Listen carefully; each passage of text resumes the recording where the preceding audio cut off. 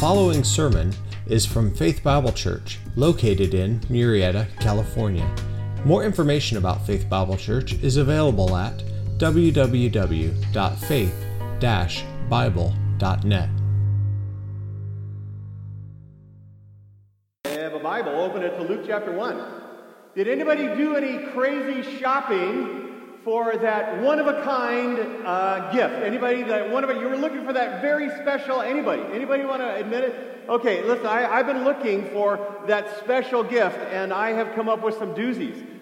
There's amazing. I saw just this week the blow-up motorized pool lounge chair. All right, so it's got two control levers, so you can kind of work your way around the pool with this motorized blow-up lounge chair. An incredible, awesome waste of $219. That's right. Also, have you heard of the custom needle felt dog? Now, this is basically you send pictures of your dog away, and they will make a stuffed animal exactly like your dog that could fit in your palm of your hand, and you can keep this for only $275.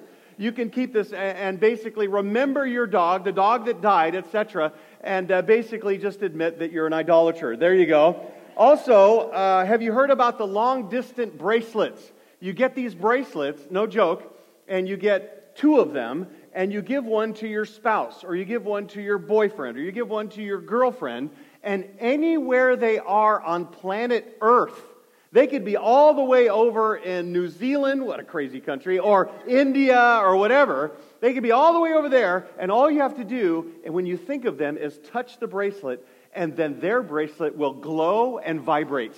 Isn't that awesome? That's awesome. Probably the termination of any relationship in the room as you're doing political maneuvering, and all of a sudden your bracelet glows and is vibrating. You go, shut up! Okay, so anyway, that'd be interesting. Also, I found banana-saving hats. Anybody seen the banana-saving hats? Basically, you put these little hats on your bananas and it keeps them more ripe instead of going, all mushy and gross and everything. And my view is, of course, just eat the bananas before they spoil. And then, obviously, in my hunt to find the perfect one-of-a-kind gift was the shower beer holder. That's right. You've got a beer and you've got to take a shower. So you take your beer into the shower and you put it in the beer holder. Now, if you want that, if you're attracted to that, we have counseling provided here at FBC. So understand, along with all those things, and I was looking for some of the best, there are one-of-a-kind gifts, there are one-of-a-kind paintings, there are one-of-a-kind events, there are one-of-a-kind relationships, and there are one-of-a-kind announcements. And on Sunday, we looked at the one-of-a-kind announcement, the greatest announcement that the angel Gabriel gave to Mary about the coming of the Lord Jesus Christ, the one-of-a-kind Savior who's going to basically be the Messiah of Israel. What did he proclaim? It says this in Luke chapter 1, verse 31, "And behold, Mary, you will conceive in your womb and bear a son, and you shall name him Jesus. And he will be great, and will be called the Son of the Most High, and the Lord God will give him the throne of his father David." Now this Christmas Eve, we're going to finish this paragraph with Mary's one-of-a-kind response, highlighting the one-of-a-kind person, the person of our Lord Jesus Christ. God who became a man. God who was born a man. In Luke chapter 1, verses 34 to 38. Turn there if you're not there already. And I want you to read, if you can, from your outline. If you've been given an outline, most of you have, yes? Can you read out loud with me Luke 1, 34 to 38? Let's read it together. Here we go. Ready, everyone? "Mary said to the angel, 'How can this be, since I am a virgin?' The angel answered and said to her, 'The Holy Spirit will come upon you, and the power of the Most High will overshadow you. And for that reason the Holy Child shall be called the Son of God. And behold, even your relative Elizabeth has also conceived a son in her old age. And she who has been called barren is now in her 6th month. For nothing will be impossible with God.' And Mary said, 'Behold, the bondslave of the Lord. May it be done to me according to your word.' And the angel departed from her." This passage pointedly actually directs us to the virgin birth of Jesus Christ, which is really on our minds and this Christmas Eve. This is foundational to genuine Christianity, and it is really the only way to explain how Christ could be actually fully God and fully man. Now, he had to be God for his sacrifice to be accepted by the Father, a holy Father, but he also had to be man in order to bear the punishment for sin of humankind upon himself. He had to be fully man to do that, to take our place, to be our substitute. And so therefore, in the perfect plan of God, that's exactly what's going on here. He is going to be born as a man, God himself, through the virgin birth of Mary, described in these 5 verses here, and they make up basically 5 major points, which we're going to travel through really, really fast. Here we go. Number 1 in your outline, Mary's sincerity of heart. Mary's sincerity of heart. Mary is shaken. Obviously, come on, an angel has appeared to you, all right, and announced that you're going to give birth to the Messiah, but you've never had relations with any man, and you're going, wait a minute, how is this going to happen? So she says, verse 34, Mary said to the angel, how can this be since I'm a virgin? Now, she's not doubting here, all right? She is actually uncertain about how this could possibly happen. Miracles are rare. You understand that God has not spoken for 400 years. There's been 400 years of silence since the closing of the Old Testament. We've got the angel appearing 6 months earlier to Zacharias and his lovely bride, and now Elizabeth, and now the angel is here, but there's not a lot of this going on, and so she's asking, how is this possible? She knows that Gabriel's not describing how she could become pregnant naturally after marriage to Joseph. She understood that the mighty angel is saying that she would become pregnant while still being a virgin before she was intimate with her husband. So her question is really not doubting here. She is basically saying, through what God is saying and through Gabriel, but her question is basically a request for an explanation. How do you explain this absolutely impossible event? So that leads us to number 2 in your outline, God's strategy for Christ. God's strategy for Christ. In response to Mary's request for clarification, Gabriel told her this in verse 35. The angel answered and said, the Holy Spirit will what? Come upon you. Now the Holy Spirit, you all know this, is the third person of the Trinity, God the Father, God the Son, God the Spirit, third person of the Trinity, the very God who was involved in the creation of the world. Now we know that from Genesis chapter 1, verse 2, which says this, there in your outline, the earth was formless and void, and darkness was over the surface of the deep, and the Spirit of what? Spirit of God was moving on the surface of the waters. Now this is not surprising then. The Holy Spirit, who was the original agent of creation, is now going to be the agent of creation again, but this time in Mary's womb. In Mary's womb. And Luke is very careful to record the angel's exact phraseology here, his exact words. Notice there is not the slightest suggestion in this text or any other text in the entire Bible that any human sexual activity is involved in the conception of the Lord Jesus Christ. This is, according to the angel here, all God, it is all miracle, and it is all supernatural. All right? This is an amazing event. And Gabriel continues speaking to Mary, saying in verse 35, the second half, and the power of the Most High will overshadow you. Don't you love that? The power of the Most High. Gabriel's using the title, God Most High. We talked a little bit about that on Sunday. This is the all-powerful ruler of heaven and earth. All-powerful. The omnipotent Most High. No one is higher than Jesus Christ. No one. When He acts, no one can stop Him. You understand that? No one. When He speaks, everyone else is silent because He is the Most High. No one is higher. And the God who made and uphold the universe, through His Spirit, He alone would create life in Mary's womb. He would do that.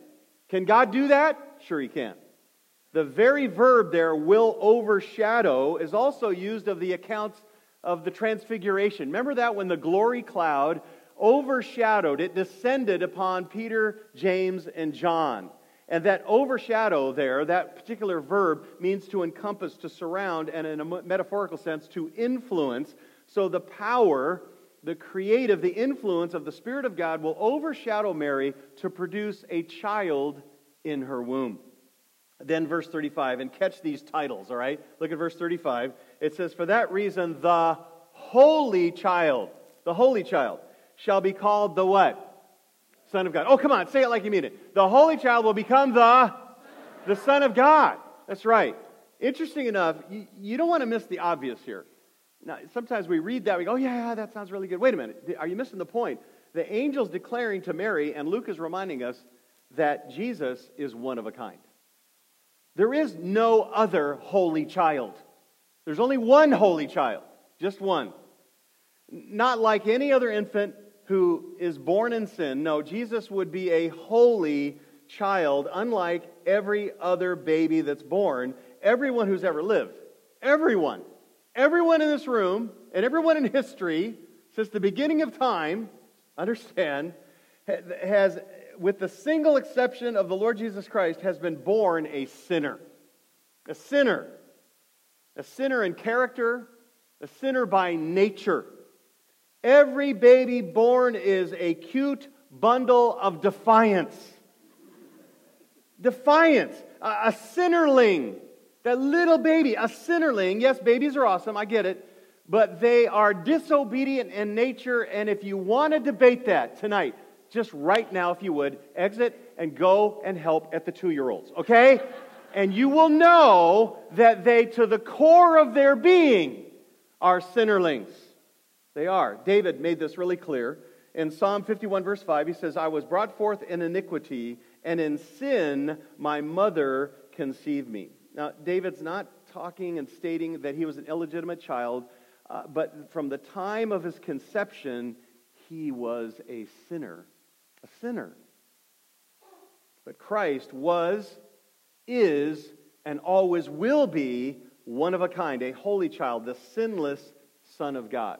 Look at those verses in your outline, if you would. I'm just going to do some certain phrases from each one of them. 2 Corinthians chapter 5, verse 21. He made him who knew what? No sin. He knew no sin. He knew no sin. 1 Peter chapter 2, verse 22. Who committed no what? No sin. Nor was any deceit found in his mouth ever. 1 John 3, 5. You know that he appeared in order to take away sins, and in him there is what? No sin. No sin.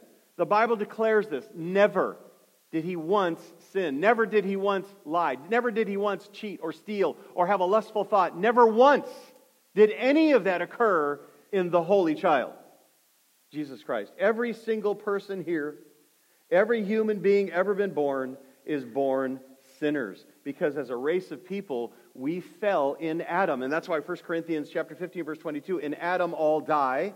And Romans chapter 5, verse 19, through one man's, Adam's, disobedience, the many were made sinners. All of us made sinners as a result of that. We're separated from God because of our sin. As a race of people, we choose to go our own way. We do our own thing. We sometimes make up our own little religion. We sometimes invent our own kind of Christianity. And we defy God's will. We ignore God for our lives. We dissed our Creator. And like sheep, we have actually really wandered away from the shepherd of our souls. We have.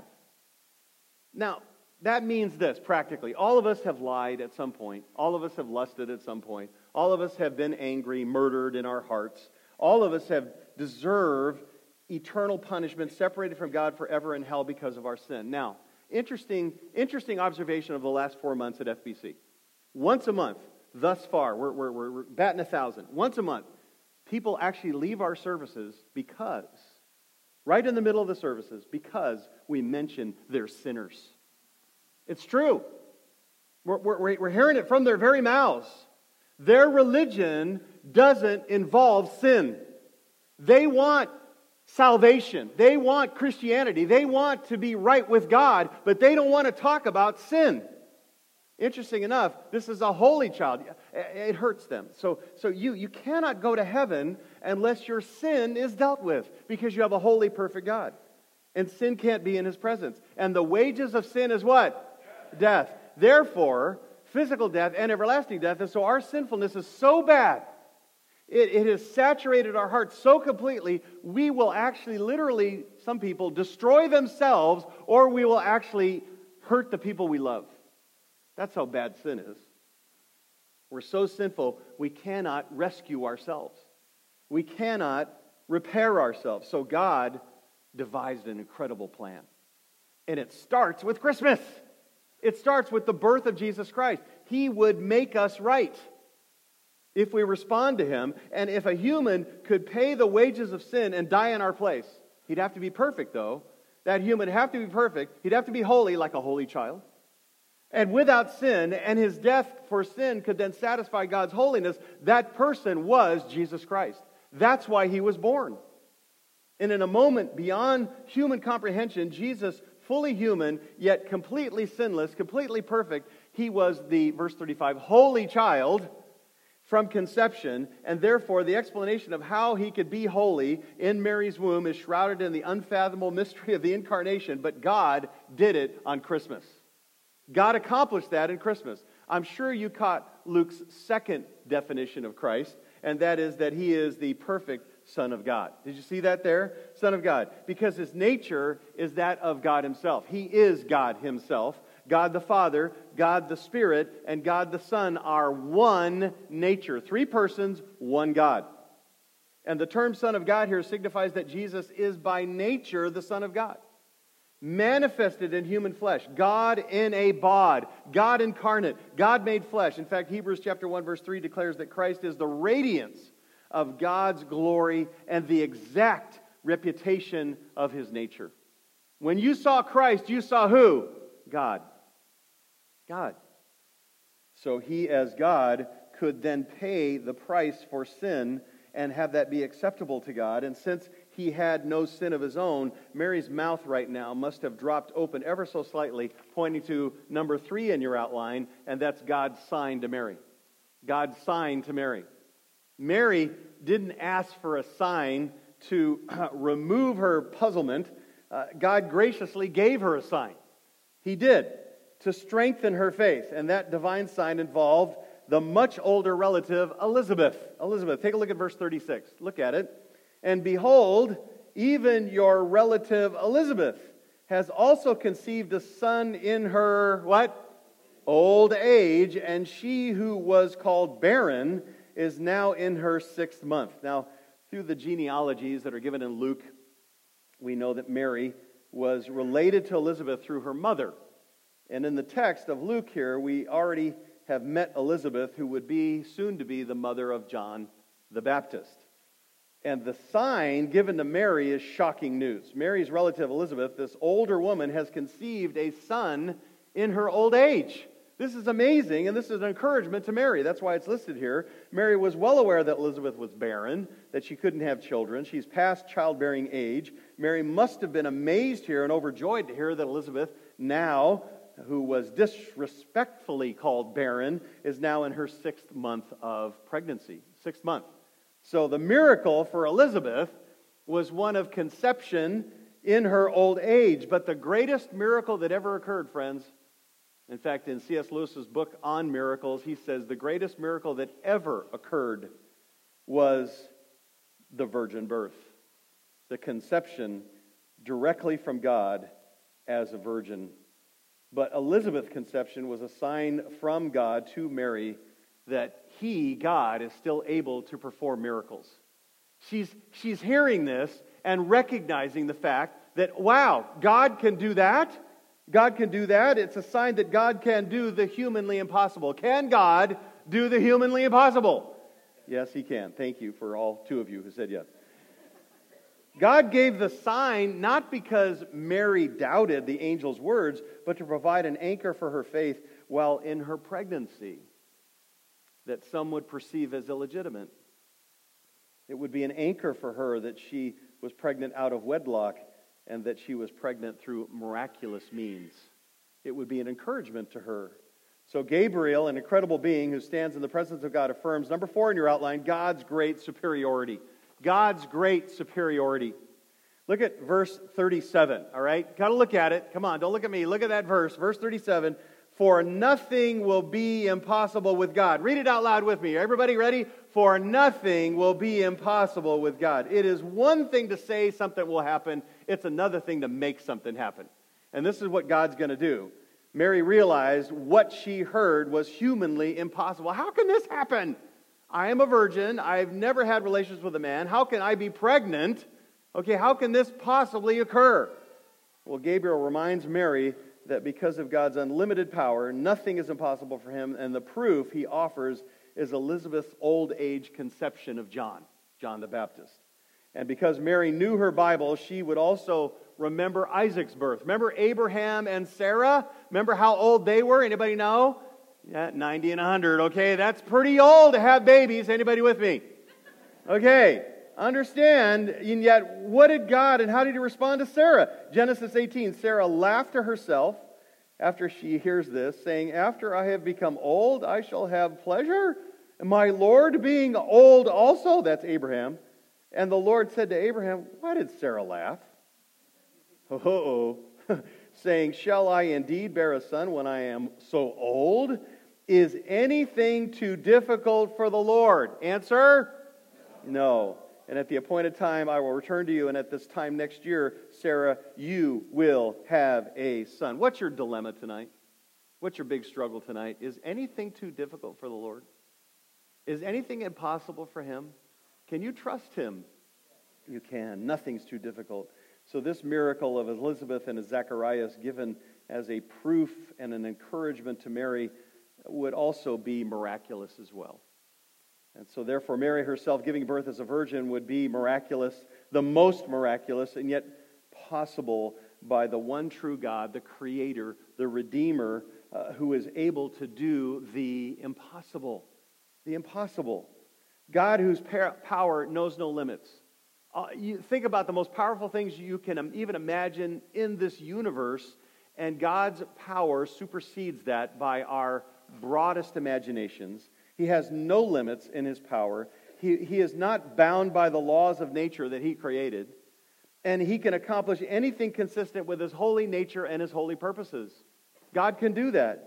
And Gabriel's reminder of what God had done in the past reassures Mary of His power to keep His word to her in the future, because nothing is impossible for God.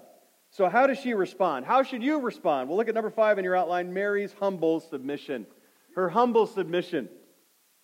It says in verse 38, Mary said, "Behold, the bondslave of the Lord, may it be done to me according to your word." Wow, what a statement. And the angel departed from her. Mary also knew about Hannah. Remember Hannah? Hannah who gave birth to Samuel the prophet. Hannah responded to the news of her coming birth, calling herself God's maidservant. God's maidservant. Mary, in Luke here, calls herself the slave of God. Don't you love that? Lord, whatever you say, that's what I'm going to do. It's really not an option for me. I'm going to do what you call me to do. Even though this is incredible, this is unbelievable, and it is absolutely devastating socially, and yet she's, yes, Lord. She says, "May it be done to me according to your word." Without regard for the implications or the dangers or the risks or the social stigma, she faithfully trusts in a sovereign purpose of her Savior and God, and that, my friends, is truly Mary's magnificence. Her willingness to immediately submit to this amazing event that we're celebrating tonight. Incredible. Friends, Mary is not the Catholic Queen of Heaven. She is certainly not the co-redemptrix of saving grace. That's heresy. That's a pagan distortion. Mary submits to God's will here. She later in this chapter says, "God is my Savior," admitting her need for a Savior over her sin. And then you find her in Acts chapter 2 waiting with all the other believers for the coming of the Spirit at Pentecost. Understand who Mary is. Mary is the sinner who gives birth to the sinless one. Mary is in need of a Redeemer, and she gives birth to the one who would redeem her. Mary is a created being, and she gives birth, are you ready, to her Creator. Wow. So Mary's dramatic encounter with an angel Gabriel is the introduction to Christmas Day that we celebrate tomorrow. Notice it ends with a simple postscript, "The angel departed from her." His mission accomplished, Gabriel returns to the presence of God and face-to-face being with God. The God-man will be born.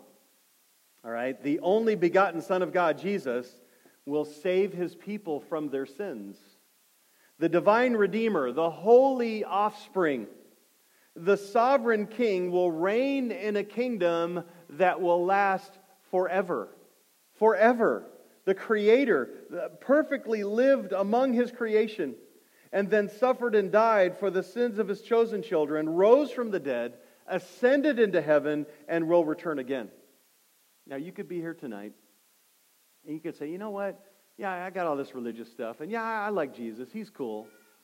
Listen, friends, you cannot earn your own salvation. You cannot be good enough. You can try to work your way to heaven, but you're going to fail. No one's going to make it on their own efforts, and that's why God came. No human being can ever make themselves right with God, so God had to do the work for us.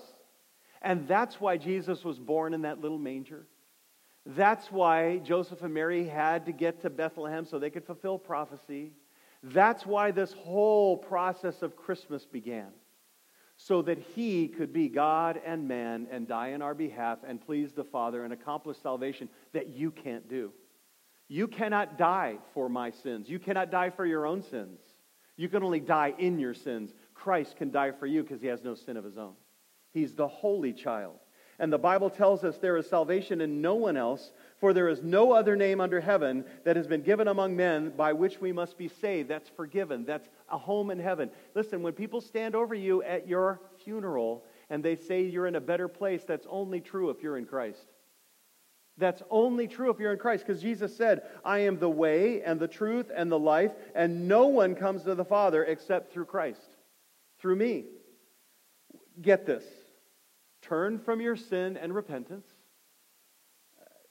In other words, stop living your life the way you want and do what God wants. And then surrender your life to Christ by faith. And when salvation is genuine, it's true, your faith will work. You will follow Christ. You will want to obey God's word. You'll want to submit to his word, just like Mary submitted. You'll say, whatever you want, Lord. Whatever you want. Even when you fail to, you'll say whatever you want, and you will be forgiven. You will be born again. You will be made new. You will be cleansed. But it will be only through Jesus Christ. Exchanging all that you are for all that he is. You say, why only Christ? Because he, Jesus Christ, alone is one of a kind. Amen? Let's pray. Heavenly Father, we pray that tonight we would celebrate you and that we would glorify you and that we would honor you with how we respond to your word. Just a simple message, but a message that calls us to see you as the God who does the impossible, who can accomplish these things, but you had a reason. And the purpose behind all of this was to accomplish our salvation, to make things right between us and you. And Father, I would pray that any here who do not know you, who know about you, who maybe prayed a prayer or walked an aisle once, but they don't know who you are. They don't know you intimately and personally. You haven't changed their heart. You haven't caused them to be born again. Would you then crack through that deception? And would you help them to see their desperate need to cry out to you, to give them a new heart that would respond in faith, that would respond in repentance, that would follow you. As Jesus said, my sheep hear my voice and they follow me. We would truly be your sheep. Father, we live in a day that undermines all of this. And Father, there are people who want to dismiss this. But this has held true since the beginning of time and will be true for eternity future. And it is just as true tonight. We pray, Father, that we might respond to that even as your believers, even as your children, that we would celebrate the fact of what you did, the miracle you did in becoming a man, the willingness of Mary to respond to the angel's proclamation, and that we might be willing, whatever you've put in our path, to trust you and to honor you. And Father, we pray now that as we conclude our time, that you would be glorified again by how we respond. And we pray this in Jesus' name. Amen.